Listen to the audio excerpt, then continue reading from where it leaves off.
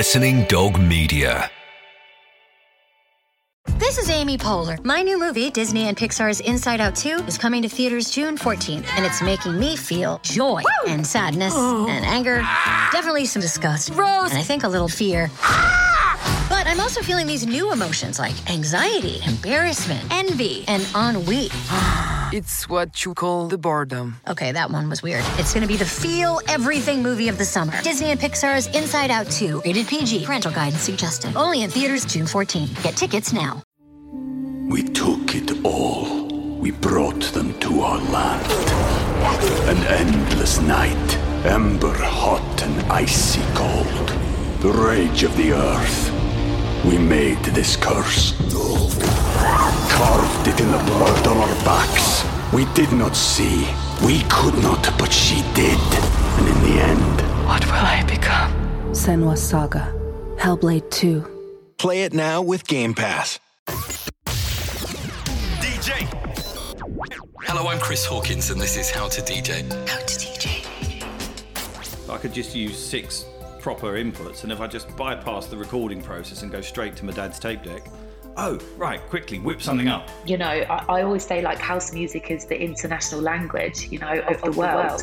The thing about music where it can just give you goosebumps, that's one of my favourite things to play. A podcast exploring life stories, techniques, minds and experiences of much-loved DJs, where I asked them to pick 5 questions from a box of 45. And for this episode, a DJ. Equipment was pretty basic. Do you know what I mean? And so to be able to mix 2 records on those was quite an achievement, especially chewing your face off. The inimitable Dub Pistols frontman. But it was never meant to be a band, Dub Pistols. It was just about me making dance floor cannon fodder. And festival founder, Barry Ashworth. Welcome to How to DJ. You're going to teach me, right? That's a great start. Because after 36 years, I'm still learning, Chris. Barry, what was your first ever job in music? My first ever job in music? Oh, wow. I guess it was as a club promoter. I started after going off to Ibiza accidentally in 87. I'd got myself in some trouble on Mallorca. I had to get the ferry off the island quickly. What happened? I went with a load of lads, load of mates. Things were very different then, 1987. You know, there was definitely more tribalism about everything. We were in an Irish bar and got into a fight and got the 3 bells beat out of us and had to leave town pretty quickly. So we, you know, just managed to get over to Ibiza. And I guess, like I said, and the contrast of the change of life instantly, because when, you know, I grew up on a council estate in South London, we're just outside of South London, really. I mean, it's Carshall, it's more Surrey, but you know, when you're kind of trying to be a Mockney, you sort of try people. It's London. You know, you are very tribal when you hung out in gangs, and back in those days, you know, football violence was a huge problem. So we just got into a fight, but then landed luckily in Ibiza in 1987. Took my first pill, ecstasy, and it completely changed my life and the direction of my life. And I think not just myself, I think, you know, a whole generation and generations since. Tell me about that experience some more, though. I remember going, you know, first of all, was hanging out at like, and it sounds all cliche now and sounds like very sort of like, you know, this is what Ibiza was. But at the time, like, you know, suddenly sitting outside the Café Del Mar with the sunset going down, going to Amnesia, a nightclub like Amnesia, which was still open air at that stage. They had a big, massive outside. There was goats in it. It just changed your life. You know, I think I would be about 21 and just feeling loved up. And I know it sounds so cliche and, you know, but it really did. Suddenly you thought you could change the world. You were just loved up. You were just full of love and you couldn't stop, you know, dancing. Do you know what I mean? You were still dancing 3 days later. So it was that, and it was strange because there was a sort of a core of people from my local area that were there, and I guess like Alfredo was the main DJ there then, Paul Oakenfold, Trevor Fung, They were out there, and a lot of other people from my local area. And we came back, and then, a group of us got together and started running clubs. We came back, and it was before the Summer of Love. The Summer of Love was really 1988. After we come back from in 87, started hanging out at places like the Shum, Danny Ramplin's Shum, which was absolutely incredible. My friends used to take a milk crate they decorated to dance on his own podium and things like that. It really was like, sweaty little rave, bandanas on your head. It was life changing. But the music then really wasn't like, it was more Balearic. If that was kind of the thing. It was more, it would be anything from In Excess to, Need You Tonight to all going all over the place, with or without you two, things that you wouldn't put in a club today necessarily together. Do you know what I mean? It was kind of, that was the Balearic vibe. Do you know what I mean? So that was kind of the thing that I was into. That was Oakenfold who always stuck in with or without you, didn't he? Yeah, I think a lot of people it blew up. The scene blew up really quickly from coming back in 87, and by 88, the whole country was engulfed in it. You could literally go, there was like, I used to go to Shum, Land of Oz, Spectrum, in London. And then there'd be like, then there'd be, later on come Creamfields. There'd be the Bomb in Nottingham, the Arena in, I think it was, I don't know if it was Middlesbrough or Sheffield. I think it was Middlesbrough, actually. Just clubs, sprung up all over the country. You could literally, and I did used to literally go out 7 nights a week. Do you know what I mean? And yet somehow you could go to work. What were you doing for work? I started off as a plasterer. I come from about a full 5th generation of plasterers, and I met a girl, and her father was a film director, so I started working in a film studio as a runner. And there was a guy there called John Griffin who used to run it, who was completely mad as a box of frogs. And he started to let me throw parties there as well. She was, which was brilliant. So, that came a bit later on when I started throwing parties in film studios. It started a bit smaller than that. And then Clive Langer used to have his studio. West Side Studios was right next door. I used to go and hang out in the studios there with him. We used to play five-a-side football all the time, so I'd go in there while he had all the, Hot House Flowers and God knows who were in there. It was, that was where I first actually got to record my first song. Because I was friends with them, I got to use the studio. Wait, so where was your first party? The first parties that I did was in a club called Ziggy's in Streatham. Nosha Powell, who I don't know if you would or wouldn't know, who used to run with the Craze, would be on the door. It was, it was just a small little club in London. The lads that I was with, Spencer, Steve and Blaine, we opened up a couple of record shops. We started throwing various different parties. We ended up running a club called Naked Lunch, which became really big. Started off at Studio Valbonne, took it to the Café de Paris, ended up at the SW1 club in Victoria that later, I can't remember what it became, Pasha, I think. So we were kind of running a lot of big parties in London, up to about 1,000, 1,500. Because for me, anything bigger than that was kind of like, I really was all about trying to keep it underground. How did you know what you were doing? I don't think you did. If I'm completely honest, it was like, it's like it was, you just did it. You just put on parties, you took chances. You've got to remember, I remember when most DJs then were doing it for free. The equipment was absolutely abysmal, say like really at the start. It wasn't costing a lot of money. You'd do all the decor yourself. You'd go around and you'd hand out flyers, and you had a crowd because you naturally had a group of friends you'd known from school, and the word had spread pretty quickly by then. But there was no social media or anything like that. I don't even know if we had mobile phones, so it was pretty, to be able to start pulling in crowds and which grew massively quickly. It was all kind of word of mouth, big crowds as well. Yeah, in the end we were. For the film studios, I think we go up to 2,000 to 3,000 people. Those big monster raves that came later, with the M25 raves, that they to me were like they were pirates, because in my mind, and stupidly, because it held you back for quite a while, I really was passionate about keeping the scene underground. Do you know what I mean? And trying to keep it like, cool. I guess people that I looked up to would be like Boys Home, Andy Weatherall, Terry Farley, Simon Eccles.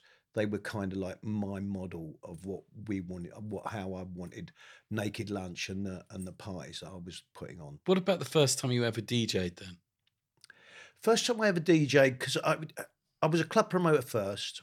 It took me a while to build up to be a DJ. I was playing more funk, I think. I think it was the Gardening Club in Covent Garden. I'd gone down for a night called Strum. I think it was called Strum, Plunk, Boom, Funk. The Sandals and people like that were playing there, and I think that was the first time. I remember the first time I got asked to DJ, and I got so nervous. I literally, took my records down to the car, then just took them back upstairs and went just sat indoors. Just I can't face it. I was petrified, absolutely petrified. I used to drink my way through those things because of the nerves. Do you know what I mean? Which didn't actually really help. But back in those days, as I mentioned earlier on, a lot of this, you were off your head.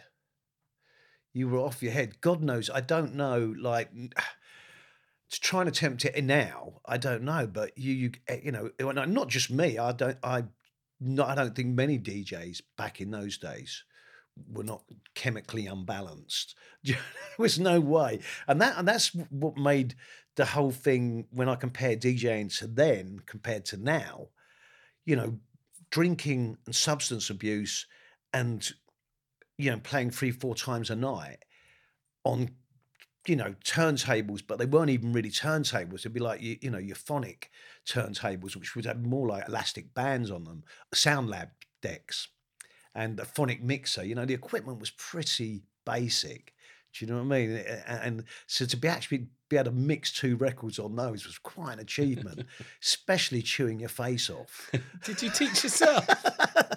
Yeah, I think, there wasn't such a thing as, like now there's lots of places and lots of academies and lots of DJ schools and loads of places that you can go and learn. Plus, obviously, you've got your YouTube and you've got everything else where you can learn now. Now, there was none of that then.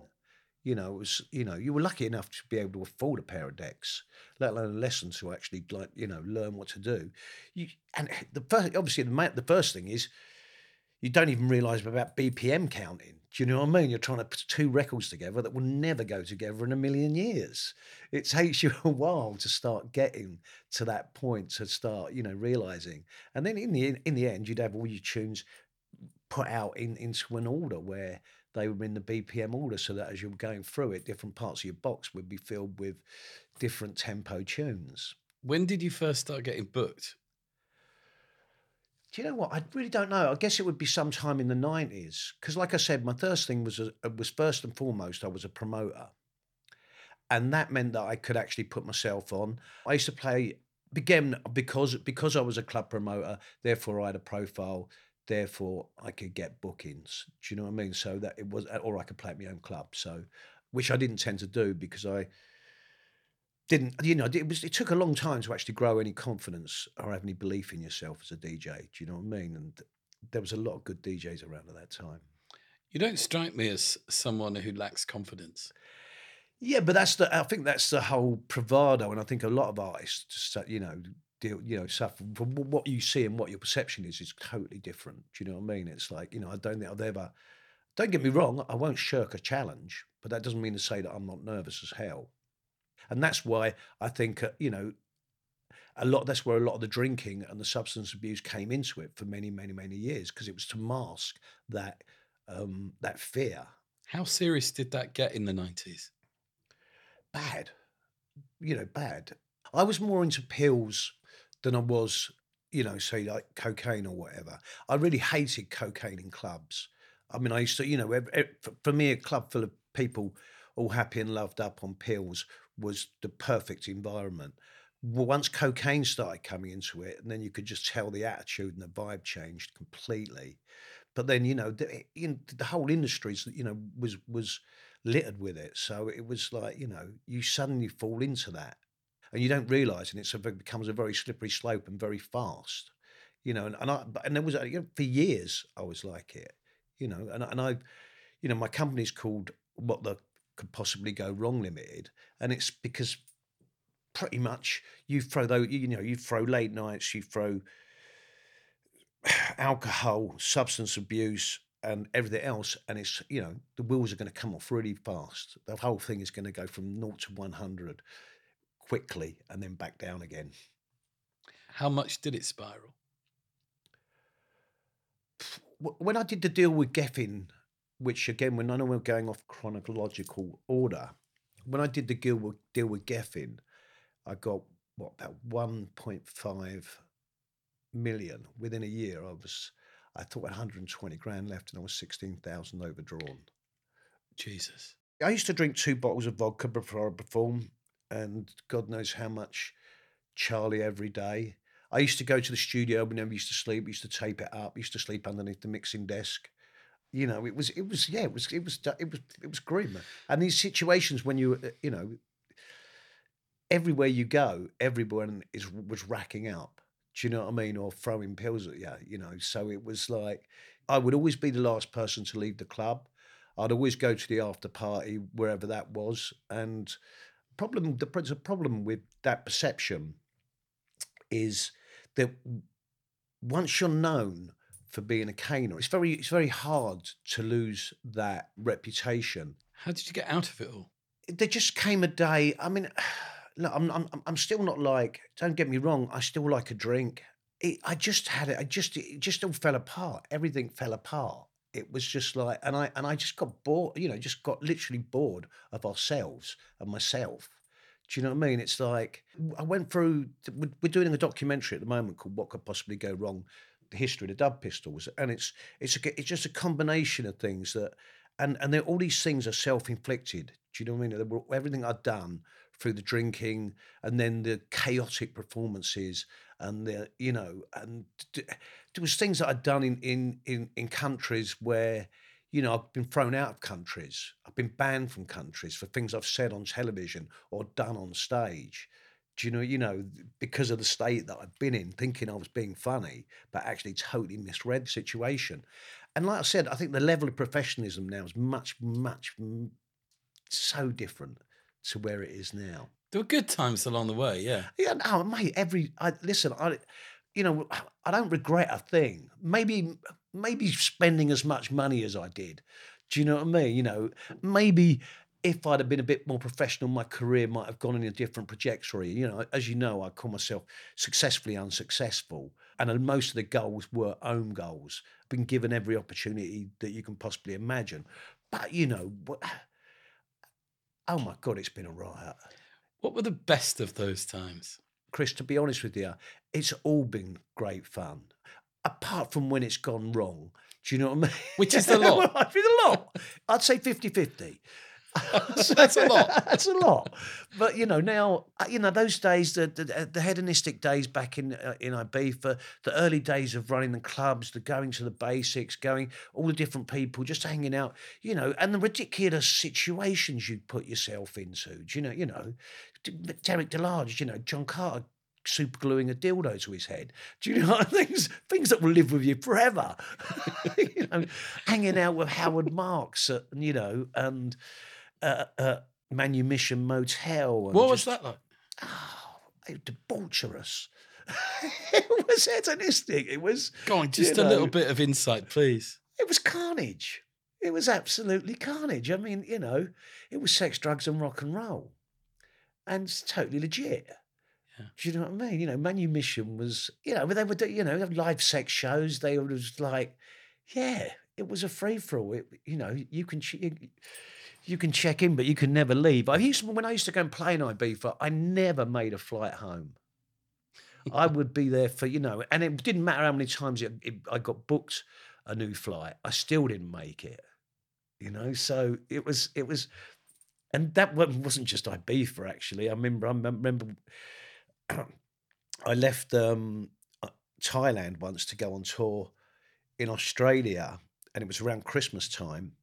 And I remember playing, I don't know if it was Christmas Eve or somewhere, and I played it's the first night of the tour, by the way. I played in the club, and I woke up, and I was underneath the turntables, and a beer mat stuck to my face, and the club was locked. So I was locked in the club. I couldn't get hold of anybody. Do you know what I mean? Nobody was answering their phone. I was supposed to get an aeroplane. I literally, it cost me a fortune that tour because I literally just missed everything and missed every show. So, and then I got back to Thailand after 2 weeks, thousands of pounds out of pocket, took a bucket full of mushrooms, tripped over a giant frog and broke my leg.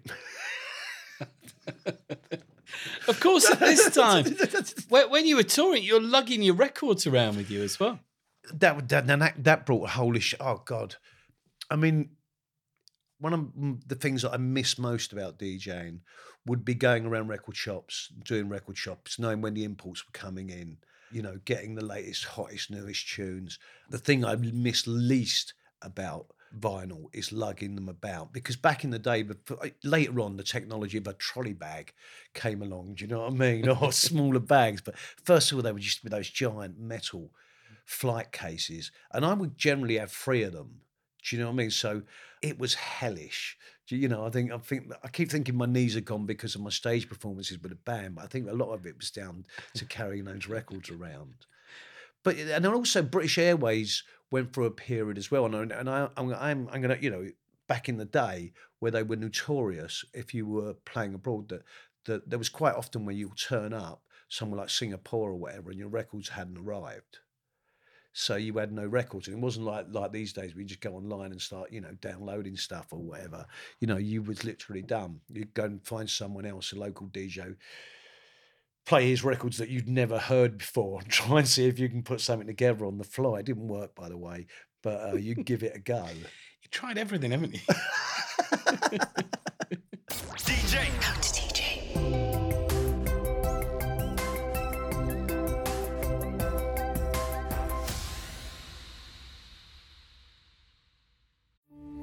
We took it all. We brought them to our land. An endless night, ember hot and icy cold. The rage of the earth. We made this curse. Carved it in the blood on our backs. We did not see. We could not, but she did. And in the end... What will I become? Senua's Saga. Hellblade 2. Play it now with Game Pass. When did the band start? My first band was a band called Deja Vu, which I really hate the name, but that was the name of our record shop. And what was it again? Deja Vu. There you go. And I was signed to Charlie Chester's label, Cowboy Records. So I guess it's around that time that the Happy Mondays, Stone Roses, Suit Dragons, that whole Manchester thing had come along, and we wanted to do a London version of it. Do you know what I mean? So there was a group that Sean McCluskey used to run Love Ranch. He had a band called If. Simon Eccles from Boys Home had a band called Airstream. That was it, Airstream. He had a band called Airstream. There was us, and there was another, which was Deja Vu, and there was another band called Natural Life. And we thought, and Flowered Up, but they're the only ones who were really good, actually. Well, I wouldn't say they were good, they were nutters, but they made that one brilliant track, Weekender with Clive Langer, that was just, you know, a game changer. But I would say that they were the one authentic challenge to anything as Manchester. Do you know what I mean? So I think we made one album with Cowboy. Charlie left just as it was coming out because he was signed to Pulsate, Frank Sampson. They had like Urban Cookie Crew and a load of other cheese I didn't particularly like, but were very successful at putting that kind of music away. Charlie's Cowboy label was doing really well at the time. They had hit after hit. And we had one hit record, which was a cover version of the Wooden Tops, Why, which was obviously like, you know, which again was a massive Balearic tune back in the sort of 87, 88 era. So I did a version of that with Rolo from the Wooden Tops. We recorded it together. That song went on the Word. I remember Charlie Chester's missus, Karen Dunn, who was the biggest DJ agent at the time, getting thrown out for telling Julian Clary to get his whatever out. It was just again, mad times. What made you think you could start a band? Happy Mondays. Yeah, but I mean, you've got to be able to either play something or sing, right? Technically. Technically. So what, the idea of being in a band came first. Any kind of ability came second.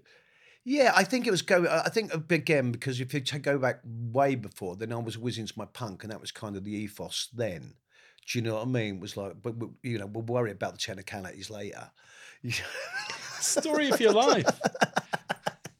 We'll just say we're going to do it, and we'll do it. And from my club promoting days, it meant that I never had to start playing in clubs, or pubs rather. Our third gig was at the Astoria. Do you know what I mean? And Channel 4 were there filming it. So again, and my thing was, like, you asked me the question, why did I start? It was the Happy Mondays, and there's and Bez and Sean, as you know, and Rowetta and that, they're my friends. But my whole ethos then, again, like I said, was not necessarily based on ability. It was based on being the highest person in the building, so that I could project that to everybody else, so they'll be on the same buzz as me. Do you mean that was literally like, that was my mindset at that time? And I remember, I think we got to play the Royal Albert Hall. I think I passed out after 2 songs and couldn't remember being there. When did Deja Vu turn into Dub Pistols? Deja Vu run its course. We had the album come out, Gangsters, Tarts and Wannabes. Charlie had left, so Cowboy Records was no more. I was still signed to Cowboy through Pulse 8, so I was technically still under contract. I met up, the big beat scene had just started to blow up then. All the Sound was about, Skimp was around. So I really started getting into that sound, the breakbeat sound. It was I got bored of the generic house music at that stage, and the Manchester scene had moved on. So for me, hearing the first Chemical Brothers track, Mercury, Mouth or Dust, I can't remember, Song to the Siren or whatever it was, just blew my mind. And then suddenly, I just got into the big beat scene, and I met up with John Carter, and we started Monkey Mafia. We did the first Monkey Mafia track, Blow the Whole Joint Up. And then John signed to Heavenly. I couldn't sign because I was still signed to Pulse 8. And so I just started doing my own thing.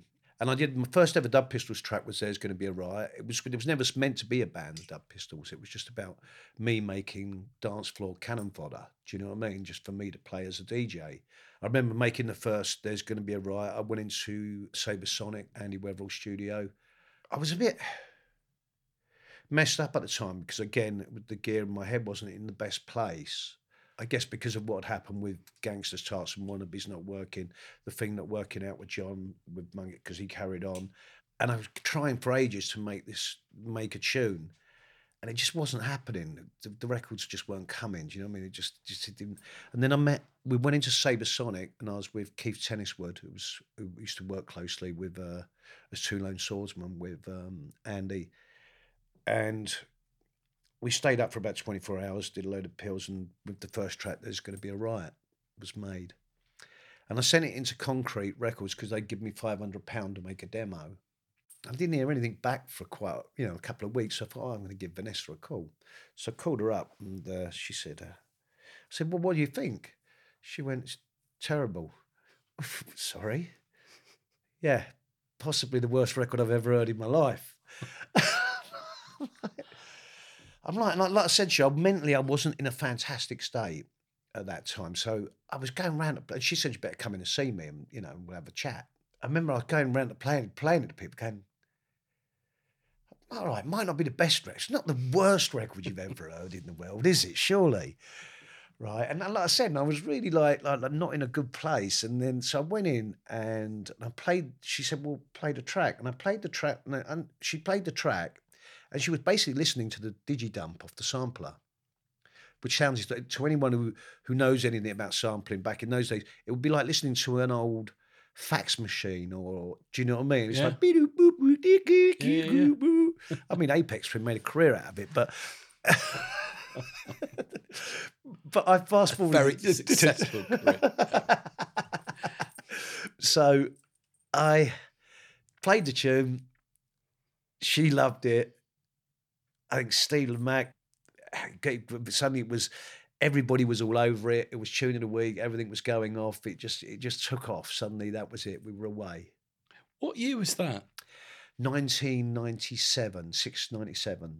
Right. When did the Geffen deal come about then? Okay, so what happened with the Geffen deal? That came about a bit later. First of all, so after There's Going to Be a Riot, you carried on make a couple of tunes. Then we had one record called Cyclone that was only one and only tune that we've ever had playlisted, I guess, on Radio 1. I think it made the C list. So that was our sort of almost hit. And they asked us to make an album. And we never, and it was never really meant to be an album. It was just a load of cobbled together tracks that we'd made.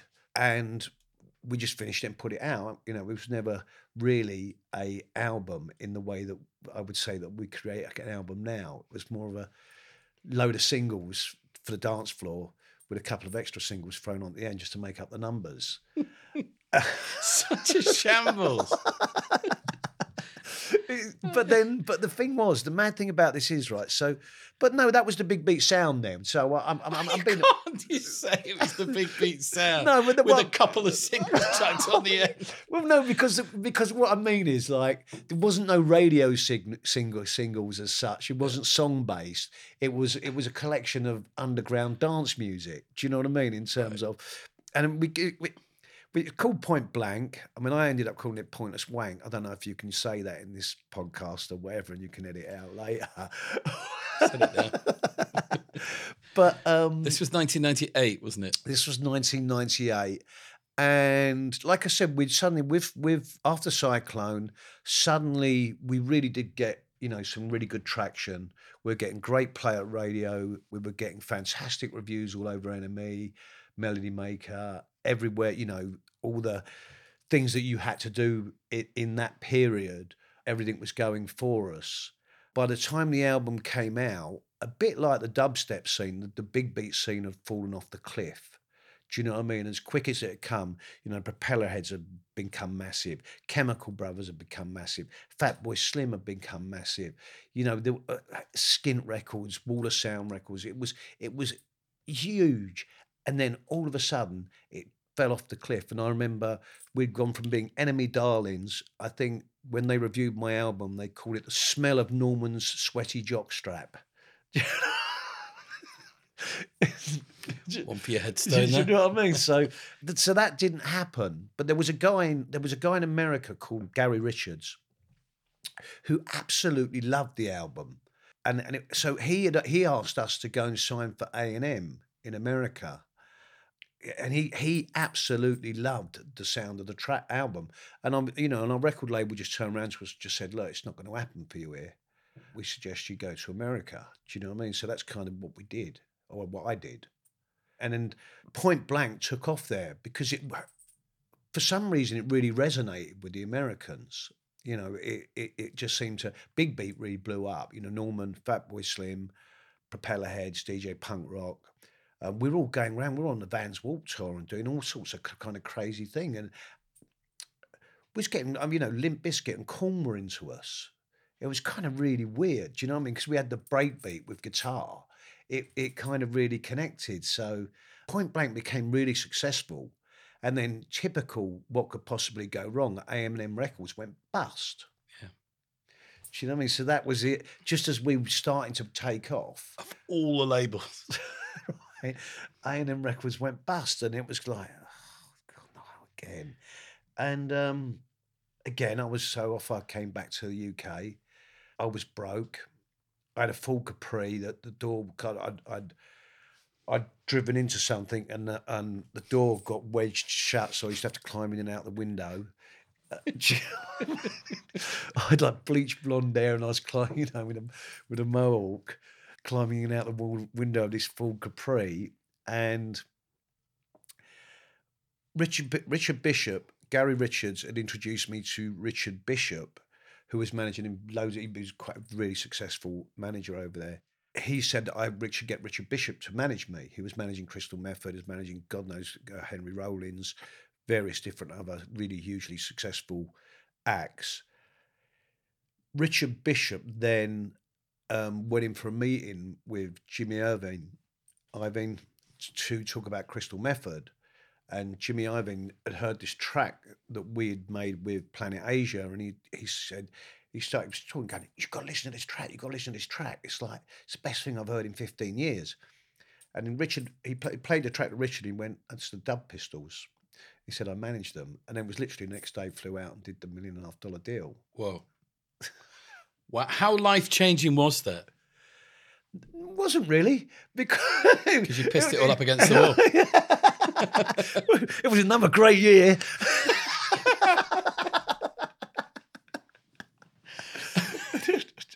You carried on though. Yeah, no, listen, no, it wasn't quite as simple as that. It wasn't the fact that I just pissed it up the wall. There was that element to it, but obviously there's a darker element to it as well. We had a fantastic time. The band have stayed together, and you've recently released Frontline, and it feels like Dub Pistols are in a great place. After coming back from America, I would say that's when things really spiraled into. We're doing great shows, we're doing a lot of shows, but that we were drinking and, you know, partying way too much, and it became a bit bad.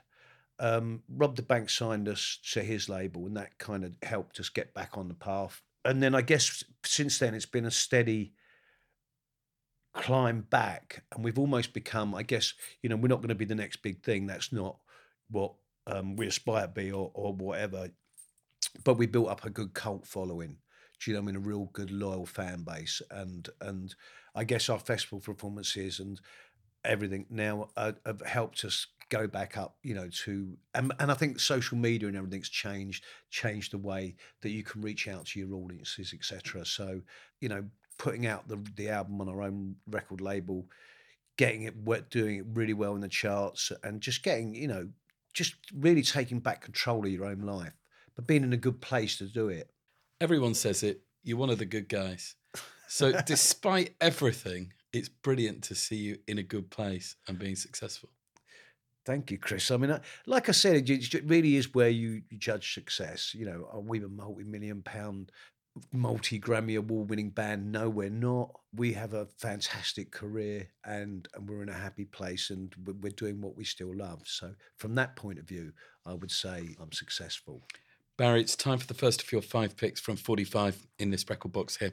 All the questions are on 45 sleeves. I'll dip into the box and you say when. I'll pull out each question, okay? So going in now. Go ahead. Have you ever faced danger in a DJ booth? Oh, God, yeah. Where do we start? Where do we start? I mean, I think every time you step into one, you're in danger. I remember being in... I can't remember the club in Brixton once, and I think I put my first tune on and a bottle hit me in the head. You know, and that was straight away, that just completely freaked me out. The maddest thing about that was the guy come up to me afterwards and went, "It was me who threw that bottle. I just wanted to tell you how great you were." I went, well, you didn't have to do it with a bottle. There was times when I was in Thailand where, again, you know, Thailand's my favourite country in the world, but as you know, there is a dark undercurrent in there, and if you could do the wrong things with the wrong people or for the wrong people, then you can be in trouble very quickly, do you know? And there's been times when I've had to be smuggled out of places in Thailand. I've been pistol whipped in Thailand, you know, so yeah, and I've definitely been in danger in a DJ booth. Dave Haslam talks about a time they had a gun pulled on him at the Hacienda. Yeah, right, yeah. And I mean, Mexico, you know, getting kidnapped in taxis. Do you know what I mean? And what? You serious? Yeah. So, I mean, yeah, it's happened to many DJs when you've been in those kind of places. You know, yeah. How are you still here? Well, so I don't know how. You managed to get yourself out of all these situations. Somehow some things just seem to work out. Well, there was another time when I was in Thailand as well, and health and safety isn't an issue either there. And I was jumping up and down on the stage and I fell through it. And then I was walking around for 2 days with a nail flat side in that had got into my leg. And then again, with the humidity and that, the climate, the infection was just that bad. I saw this thing, went to pull it out, and I just couldn't. And then the infection had spread so badly that each day they were able to cut bits more and more of my leg and my skin away.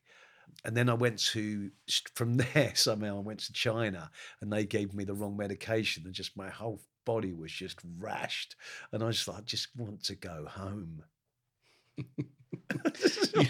I paused there because I just want to go home. You must have thought that a few times, bearing in mind all the stories you've told. Yeah. I mean, now that's all I want to do is go home. Back in the day, I never used to want to go home. I didn't. I just wanted to stay up and party. Back into the box. Yeah. Question 2, Barry. Say when? Let's have it. What's the most famous you've ever felt? I don't think I've ever felt famous, if I'm really honest with you, Chris. No, because I mean, I've met famous people.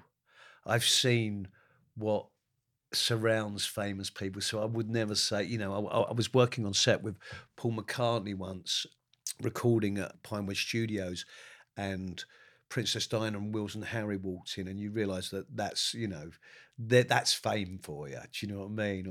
Or you see the crowds that some people just get mobbed by. I don't think I've ever felt in that kind of league. Do you know what I mean? So I wouldn't say I'd never. I don't think my ego would allow me to ever feel that famous. How do you feel when you walk out on stage in front of thousands of people? Brilliant. Now I really, really, really enjoy it. I think there was a moment last year at Glastonbury when we walked out and just the roar of the crowd was just like. And it was just like, wow, and it's just, how can you not enjoy that? It was just really, and just as far as you can see people, as far as you can, if you can't enjoy that buzz, you might get a bit nervous before you go on, but that it would be something wrong if you didn't. Your next question for the box, Barry. Hit me one more time. What's the best dance floor you've ever been on? Oh, I would have to say, I mean, I've been on so many crazy dance floors, everywhere from, Back to Basics has been crazy.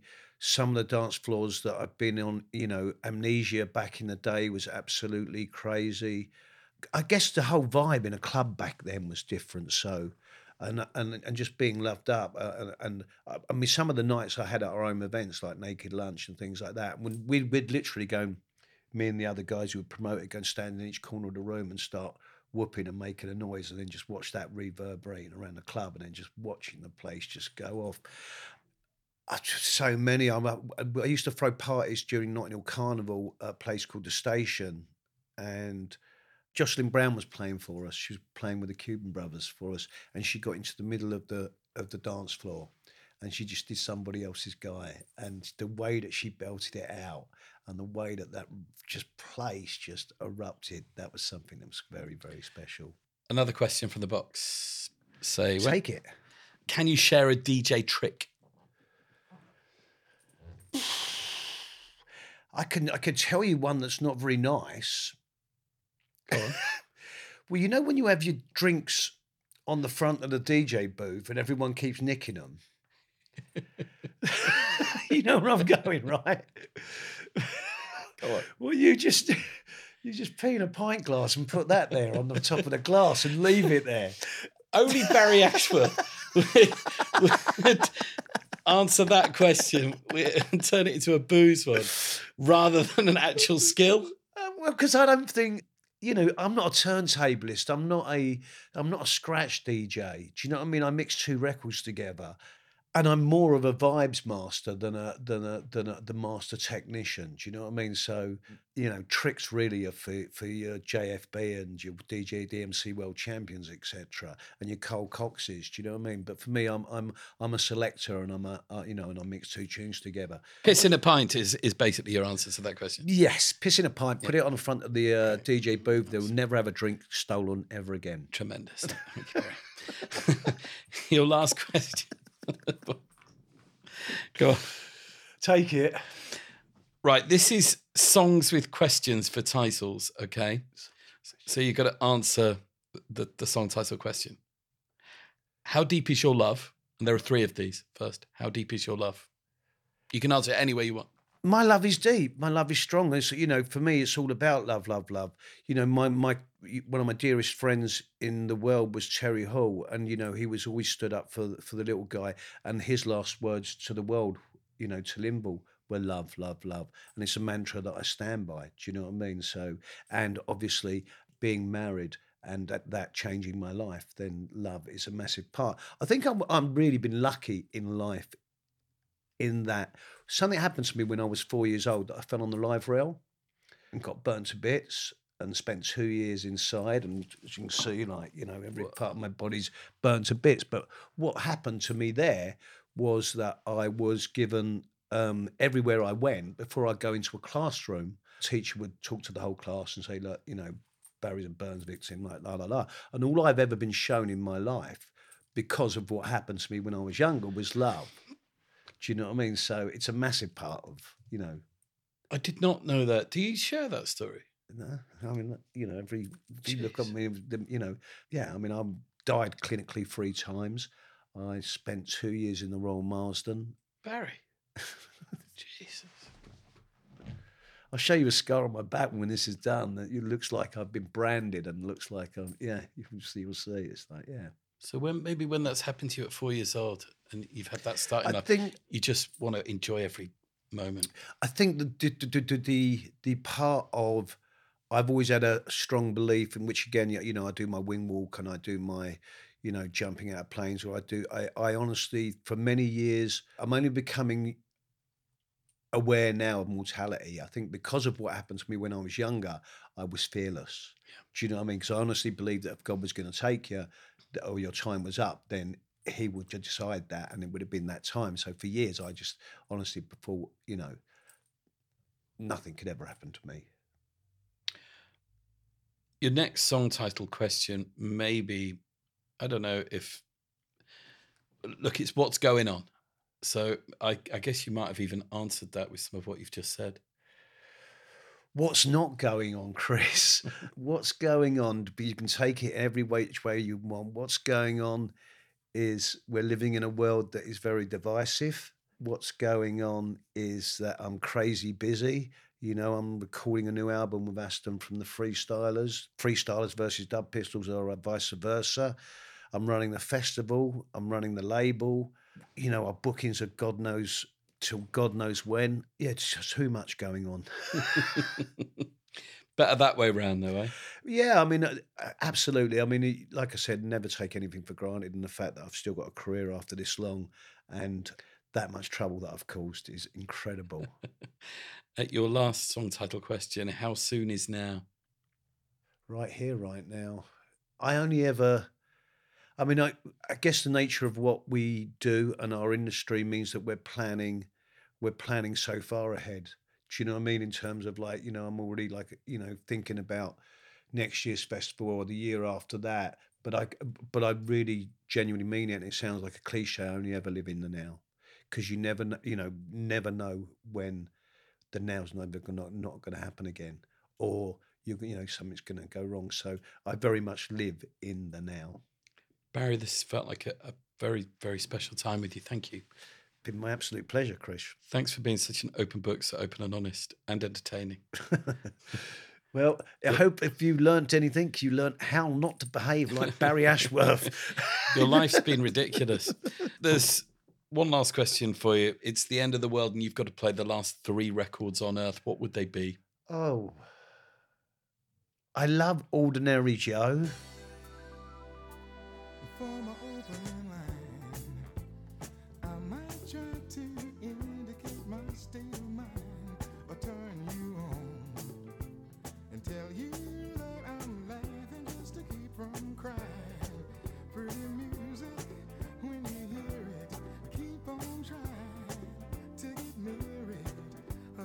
Message to you, Rudy.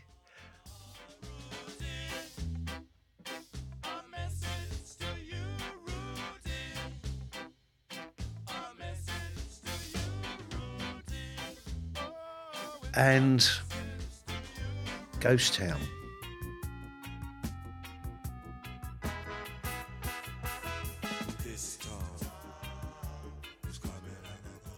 Barry Ashworth, thank you so much. My pleasure, Chris. And that was How to DJ. How to DJ. How to DJ. Thanks for listening. Please remember to follow us wherever you get your podcast from.